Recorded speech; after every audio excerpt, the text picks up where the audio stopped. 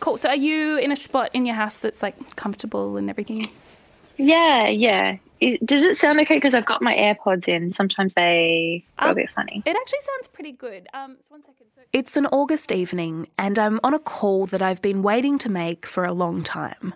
Thanks for being so patient with me throughout this whole process. No, really. I understand. I know it's just... With a woman whose name is Tamara. I mean, I've decided to talk about this because, you know, I've been through a lot when I worked at Sony, and I see that For months, I've been searching for people to talk to me about a major music label. No one would. There's a lot of people who I respect aren't ready to come forward and they aren't ready to talk about what they've experienced, and I can understand that. For so long, I'd heard rumours about how bad things were for women there. But now someone was willing to talk on the record. The people you go to for help were protecting the people at the top, and no one's really looking out for you. And talking to Tamara started to unravel this much bigger story. I will genuinely say working for that company ruined my life and my career. And the reason I'm speaking about this now is because I don't want this to happen to any other person, because no employer should have the right to do that to someone.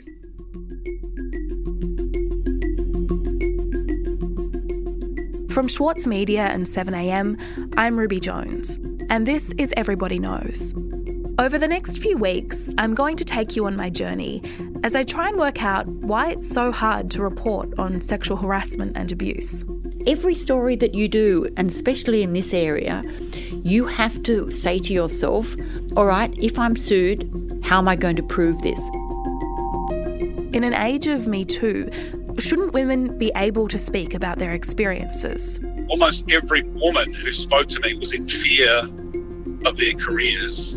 2 women were in fear of their lives. In America, we've seen Harvey Weinstein brought to justice. Convicted rapist Harvey Weinstein has been sentenced to 23 years behind bars. So why is it still so hard in Australia to name names? When did the Me Too stories here stop? What happened? And was it by accident or by design? The defamation laws in this country protect abusers. It's as simple as that. Are there any good options for a person who has been sexually harassed or assaulted? No, there are clearly no good options. This investigation, more than any other that I've worked on, is personal too. It's forced me to re-examine things in my own life, and it's made me think about things that I'd been avoiding confronting until now. This is episode 1, The Company. And a warning, this episode contains descriptions of sexual harassment.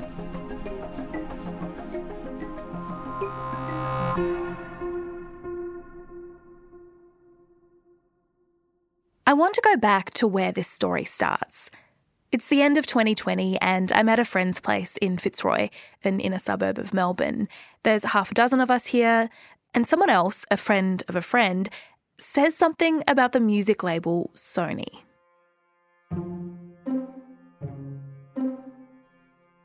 She doesn't have specifics, but she says that I should be looking into the company. This is what it's like being a journalist at a party. People will tell you stories that they think you should cover, but then go a bit quiet on the details, or they say they'll ask a friend who might talk to you.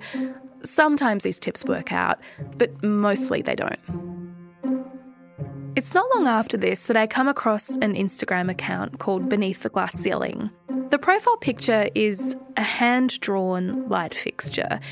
In the image, you can't tell if it's turned on or not. You can't tell whether it's illuminated or if it's about to be. The posts are not about one label in particular, they're about the whole music industry. Most of them begin with the same words. They're marked in heavy text. Trigger and content warning. Toxic culture, abuse of power, cover-ups, sexual harassment. So I'm just going to flick through. During During my time at this company, I was bullied, belittled, sexually harassed and objectified by my direct manager. The drinking culture, the boys' club, the nepotism, the affairs, the abuse of power, the sex sells mentality, the all-male executive team. Quote, I know exactly who the other posts are talking about with the group of boys and the music family. I know other girls have been paid off by their label and I am terrified, but I don't want this to ever happen to anyone else.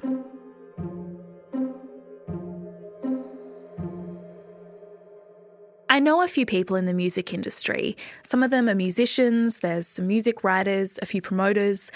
I call them and I ask them about the account. Hey, what's up? Hey, Shad, how are you? I'm good, how are you? Hello. Hey, Tomo, it's Ruby. Hello, how are you going? I'm good, how are you? Okay, I'm just going to put my phone on. I'm just hoping to have a chat to you about the music industry, if you have. What do they think of the stories being posted? Is this really what it's like in the music industry? And every single one of them says yes. I just remember thinking, I know that story, and then I think I know that person. Or more than that, the reality is worse than you think. It's worse than what's being posted. Some of them tell me their own stories.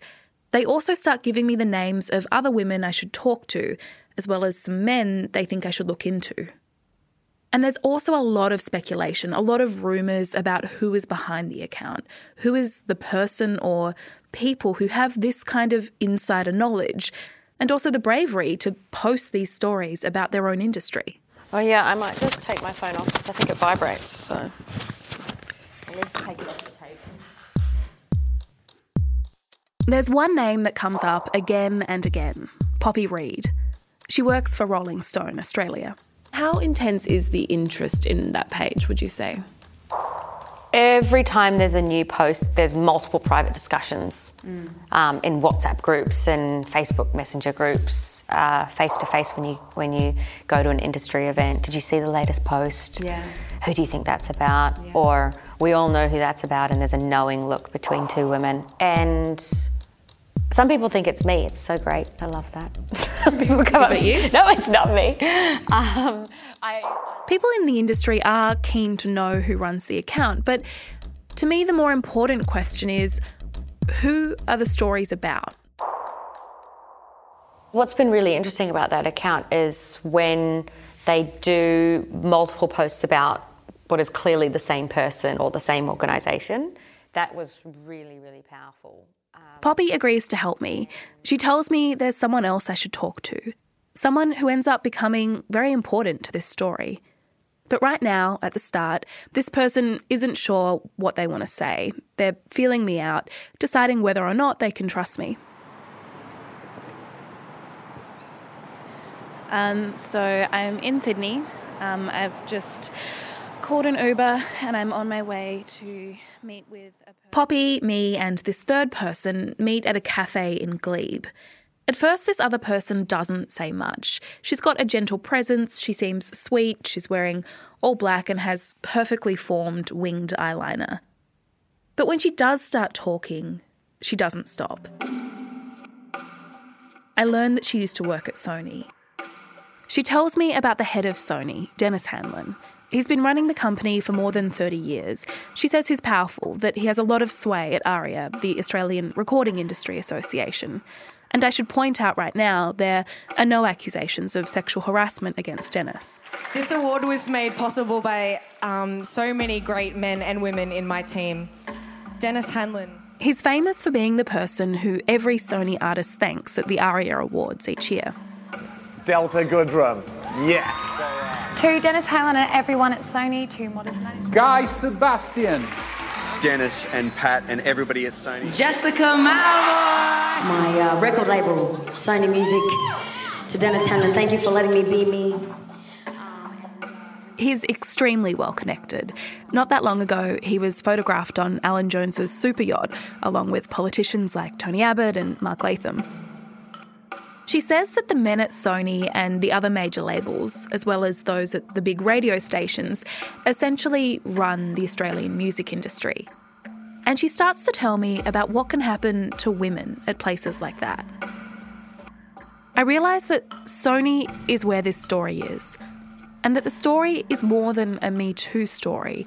It's not only about sexual harassment.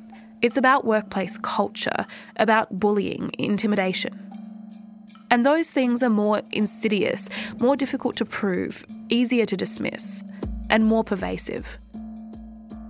I realise I'm not reporting on a person, I'm reporting on a company, one of the most powerful companies in Australian music.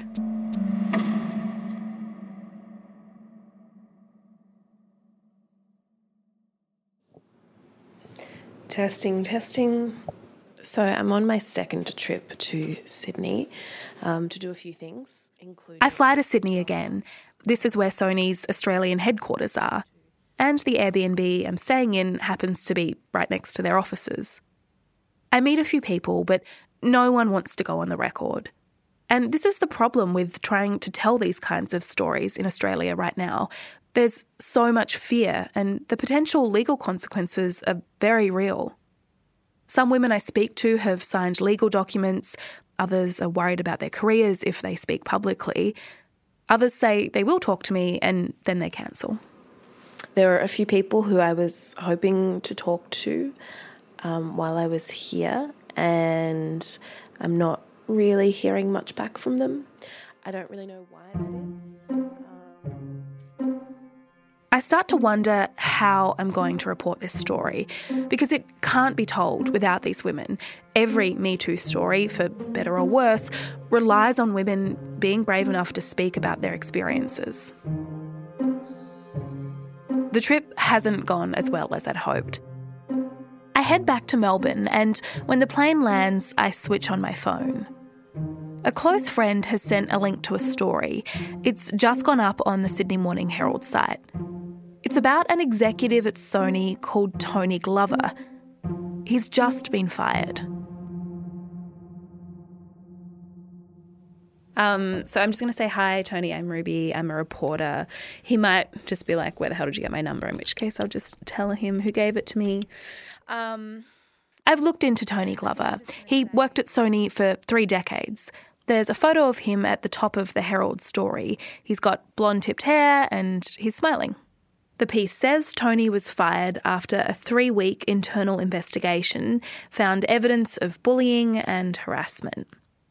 The article quotes an anonymous source who says it was common knowledge not to be alone with Tony when he was drunk. I decide to call him.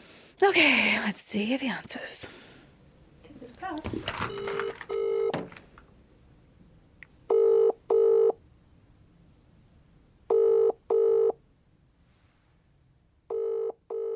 Tony Glover doesn't answer or call me back, but the journalist who wrote the story about him does.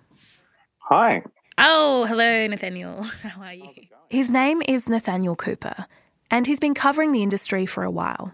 So my interactions with Tony over the years had always been really pleasant. I found him very friendly and knowledgeable, and I'd always had a great time chatting to him about music. So that was my experience with Tony. Obviously, the people that I spoke to and the people that made complaints against him have a very different and a very horrible experience with him. Another woman, also anonymous, is quoted as saying Tony had grabbed her ass twice. Tony is quoted too, denying the allegations. Tony Glover's exit, the fact that a person has been fired from Sony because of misconduct, is a sign things might be shifting. I want to know more about how this happened, what Nathaniel knows about what's going on inside Sony right now. For a while, they wanted to let the investigation run its course and tried to stop the story for as long as possible. And then they engaged very expensive lawyers to have very long arguments with our lawyers. There were also, I heard things that were being said about me. I heard things that were being,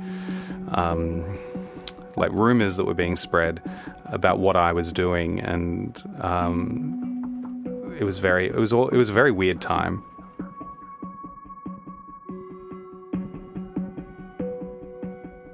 Everyone in Nathaniel's story is anonymous.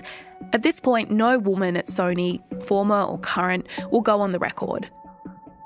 One big reason for that is NDAs, non-disclosure agreements. signing an NDA typically means signing away your right to talk about a certain set of events. There's a few things a person might receive in return for signing. One is money. Another is an agreement that they won't be spoken about or bad-mouthed at all by the other party. Sometimes people sign them because pressure is put on them and they just want to get out of a bad situation. However it happens, the end result is the same. There's a legally enforceable document preventing them from talking to me or anyone else. Breaking an NDA isn't something that people do lightly. They have a really intimidating effect on people. But it can be done. And despite the barriers, I am still hearing things. Behind the scenes at Sony, it seems like there are some things in motion. There's journalists asking questions. The pressure is on.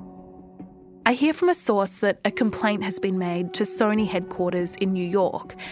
And that complaint has kicked off something people inside the company have wanted for a long time, a broader internal investigation into the whole enterprise.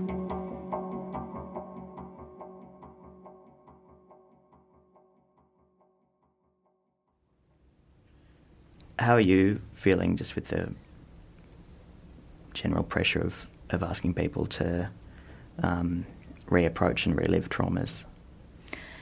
Yeah, I actually feel quite torn because it's quite clear to me at this point that what has happened at the company should be exposed. I've been investigating this for weeks now, and I'm at a bit of a crossroads. I've spoken to so many current and former Sony employees at this point, and there are so many stories that need to be told, but getting to the point where I can tell them feels impossible. So I meet with my boss, the editor-in-chief, Eric Jensen, just because of the volume of stories now and the time span in which this has happened. I think it seems to me like it's a very broken company and has broken a lot of people. And so there's a part of me that is actually really just like, this needs to be told. But then I also, I'm feeling a bit, I think, just emotionally exhausted by it. And also I feel really bad for all of these people. I really genuinely feel terrible for them. And I can tell that they're in the middle of trauma, a lot of them. And I don't want to make that any worse for them. I don't want to do anything that will traumatise victims any further. Part of the larger problem here is that so much falls on victim survivors to tell these stories, to put their trauma on display over and over again. And often I know that telling these stories has so little impact anyway. In fact, it can harm them. It can harm their career. It can open them up to potential legal action. As I'm thinking through all of this, there's some big breaking news about Sony.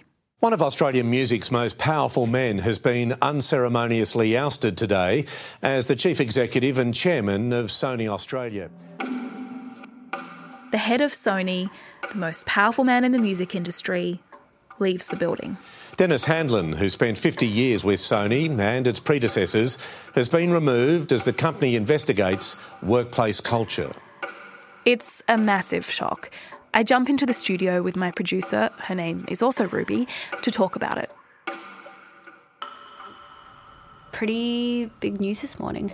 So we've just seen that Dennis Handlin has resigned as chief executive of Sony Music Australia and New Zealand. So there's a very short piece about it. Sorry, that was actually just someone messaging me back saying that they'll talk to me. Oh, really? Yeah. So as soon as I saw the story, I messaged someone who I've been speaking to see if they would chat to me, and they just replied saying that they will. That's amazing. Oh, wow, they've actually just sent me something. They've sent me, well... What have they sent you? It's the internal statement that's been sent to Sony Music staff. What does it say? It says, "Hi everyone, I'm writing to let you know that Dennis Handlin will be leaving Sony Music Entertainment after more than 50 years with the company, effective immediately. It's time for a change in leadership and I will be making further announcement in terms of the new direction of our business in Australia and New Zealand in due course. My team and I will be speaking further to your team leaders about this process throughout the week, but at this point I wanted to let everyone know that this news I wanted to let everyone know this news at the same time. We thank Dennis, blah, blah, blah, blah, blah. Wow, okay. Dennis leaving the company changes my investigation.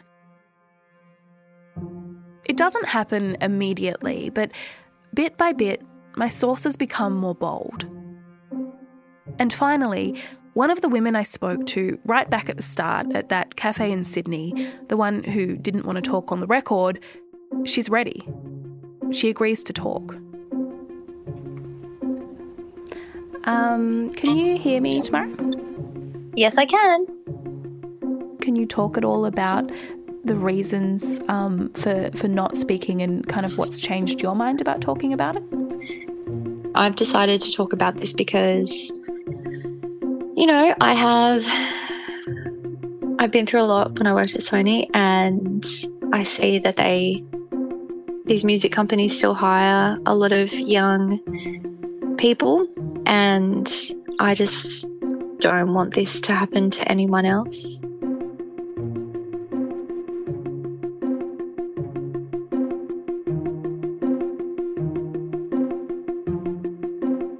After the break, Tamara's story.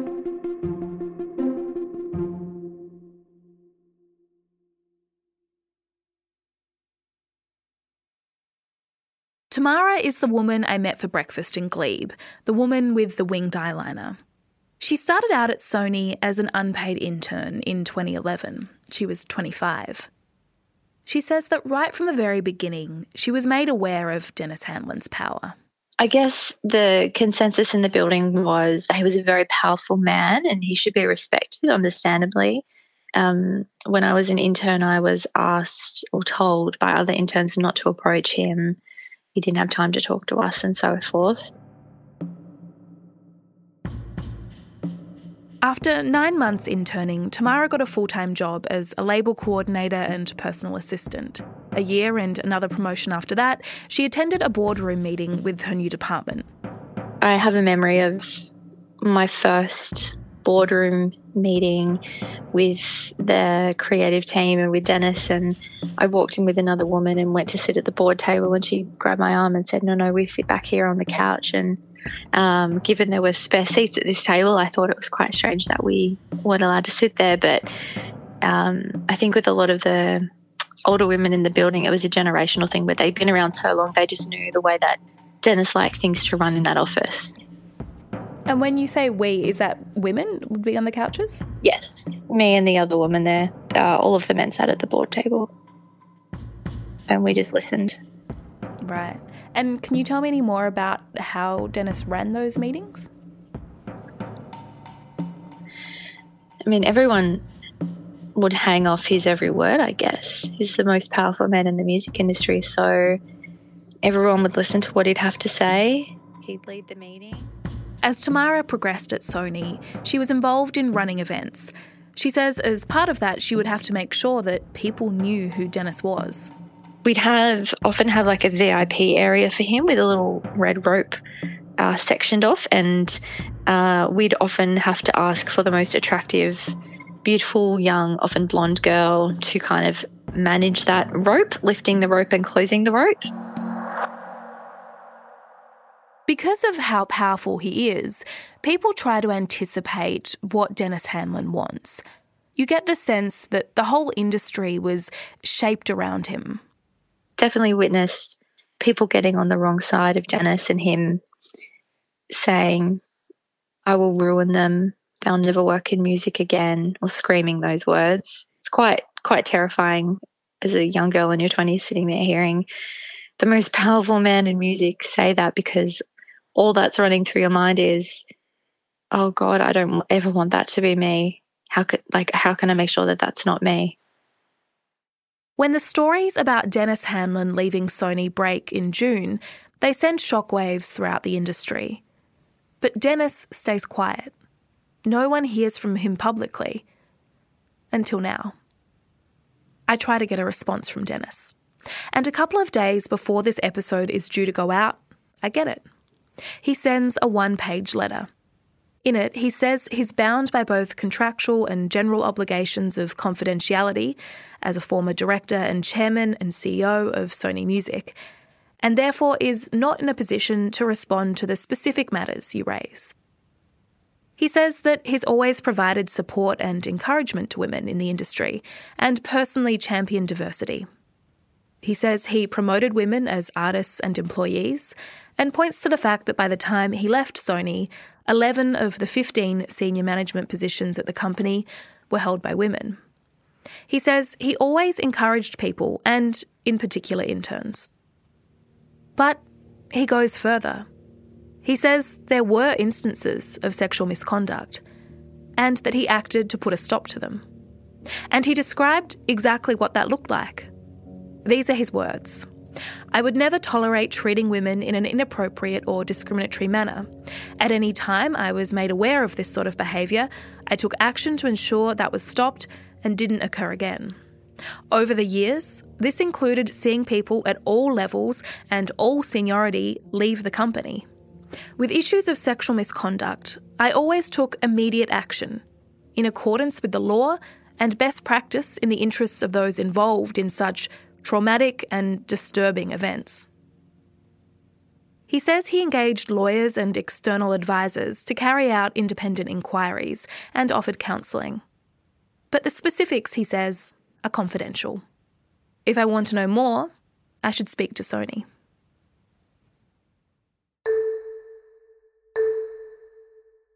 This statement from Dennis is a big deal. Not only is it the first time he's made public comments since leaving Sony, he's actually telling me that there were instances of sexual misconduct at the company over the years and that they involved people at all levels and seniority. No one as senior as Dennis Hanlon has ever been this explicit before. I have heard stories of harassment at Sony. One of them involves Tamara. It's not about Dennis, and a reminder, there are no accusations of sexual harassment against him. But there's a lot of executives who've worked under Dennis. He'd been in charge at Sony for more than 30 years, and in that time there have been countless men managing departments, running operations, getting promotions. Not all of them have done the wrong thing, but some of them have. I mean, if you consider the ARIAs, which was the biggest event of the year, you would just see so many of these men, and these are married men, just all over these young women. Either that or the artists just hanging off these young women, quite intoxicated, slurring their words. I mean, I've experienced it myself, and I didn't think I would, but I did, and it was one of the worst experiences I've ever been through in my career, and I'm still recovering from it. This experience, Tamara tells me it happened one night at after-work drinks.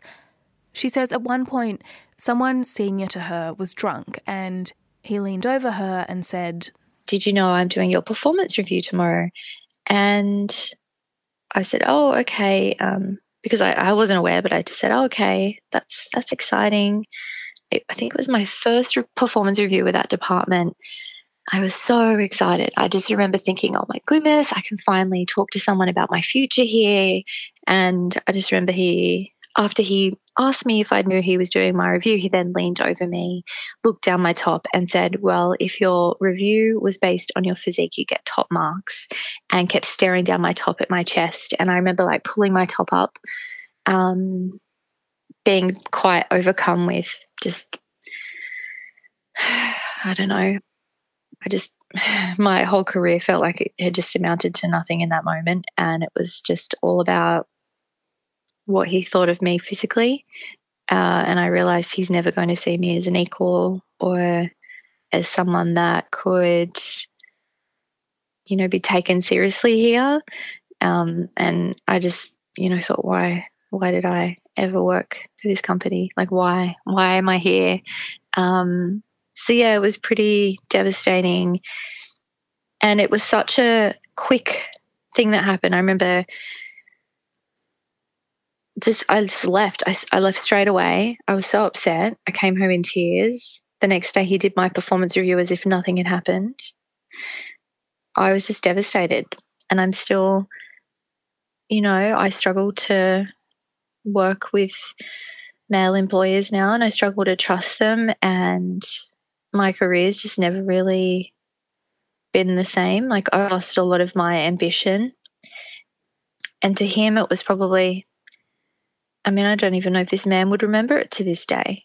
He made a comment while he was drunk. It meant nothing to him. He's moved on. And for me, when that happened, it kind of felt as though mine just stopped, and I just stopped fighting for it, really.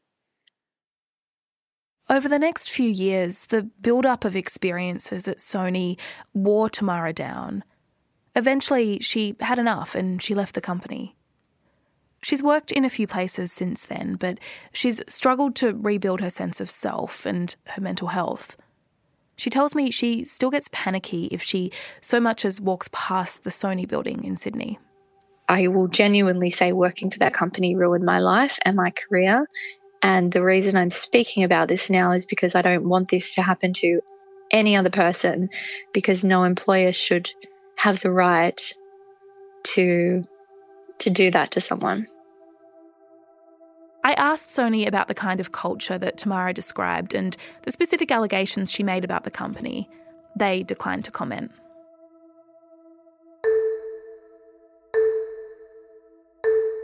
Tamara isn't the only person to have an experience like this at Sony. Certainly, she wasn't the first. There's still so many stories spanning decades that haven't been shared yet. So I do hope more people continue to come forward. Other women have begun to come forward. I'm aware of 5 women who have stories of bullying or misconduct about another man at the company. At least 3 of those women have contacted the people running the internal investigation at Sony, the one led by the New York office. It makes me quite nervous, and I think it's why no one's spoken out to date, because we've been so powerless. Junior staff members in these companies are powerless to a degree because there's never been anyone we could call upon for help. The people you go to for help were protecting the people at the top, and no one's really looking out for you as, you know, the little guy in these music companies. So, and this is not just across record labels, it's everywhere.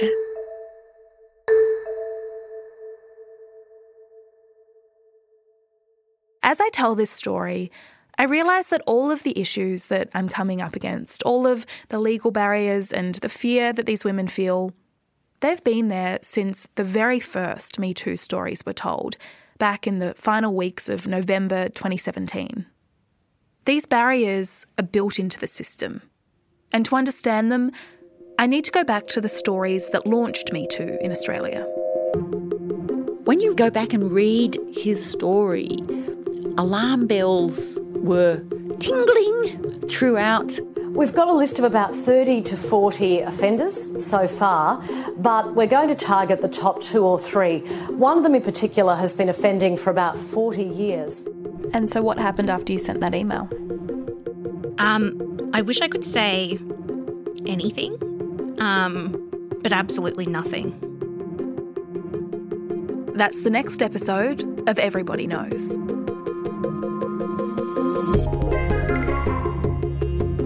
Everybody Knows is brought to you by 7am and Schwartz Media. The show is produced by Ruby Schwartz. Osman Faruqi and Claire Rawlinson are the executive producers, with special thanks to Madison Connaughton. Eric Jensen is editor-in-chief. Mixing and sound design by Atticus Bastow. Our theme music is an original composition by Rainbow Chan. Additional reporting in this series by Ruby Schwartz. Episode 2 will be in your feed this Saturday, September 4. Make sure you're following Everybody Knows in your favourite podcast app, and if you want to get in touch, you can contact me over email, everybodyknowspodcast@protonmail.com. I'm Ruby Jones. Thanks for listening.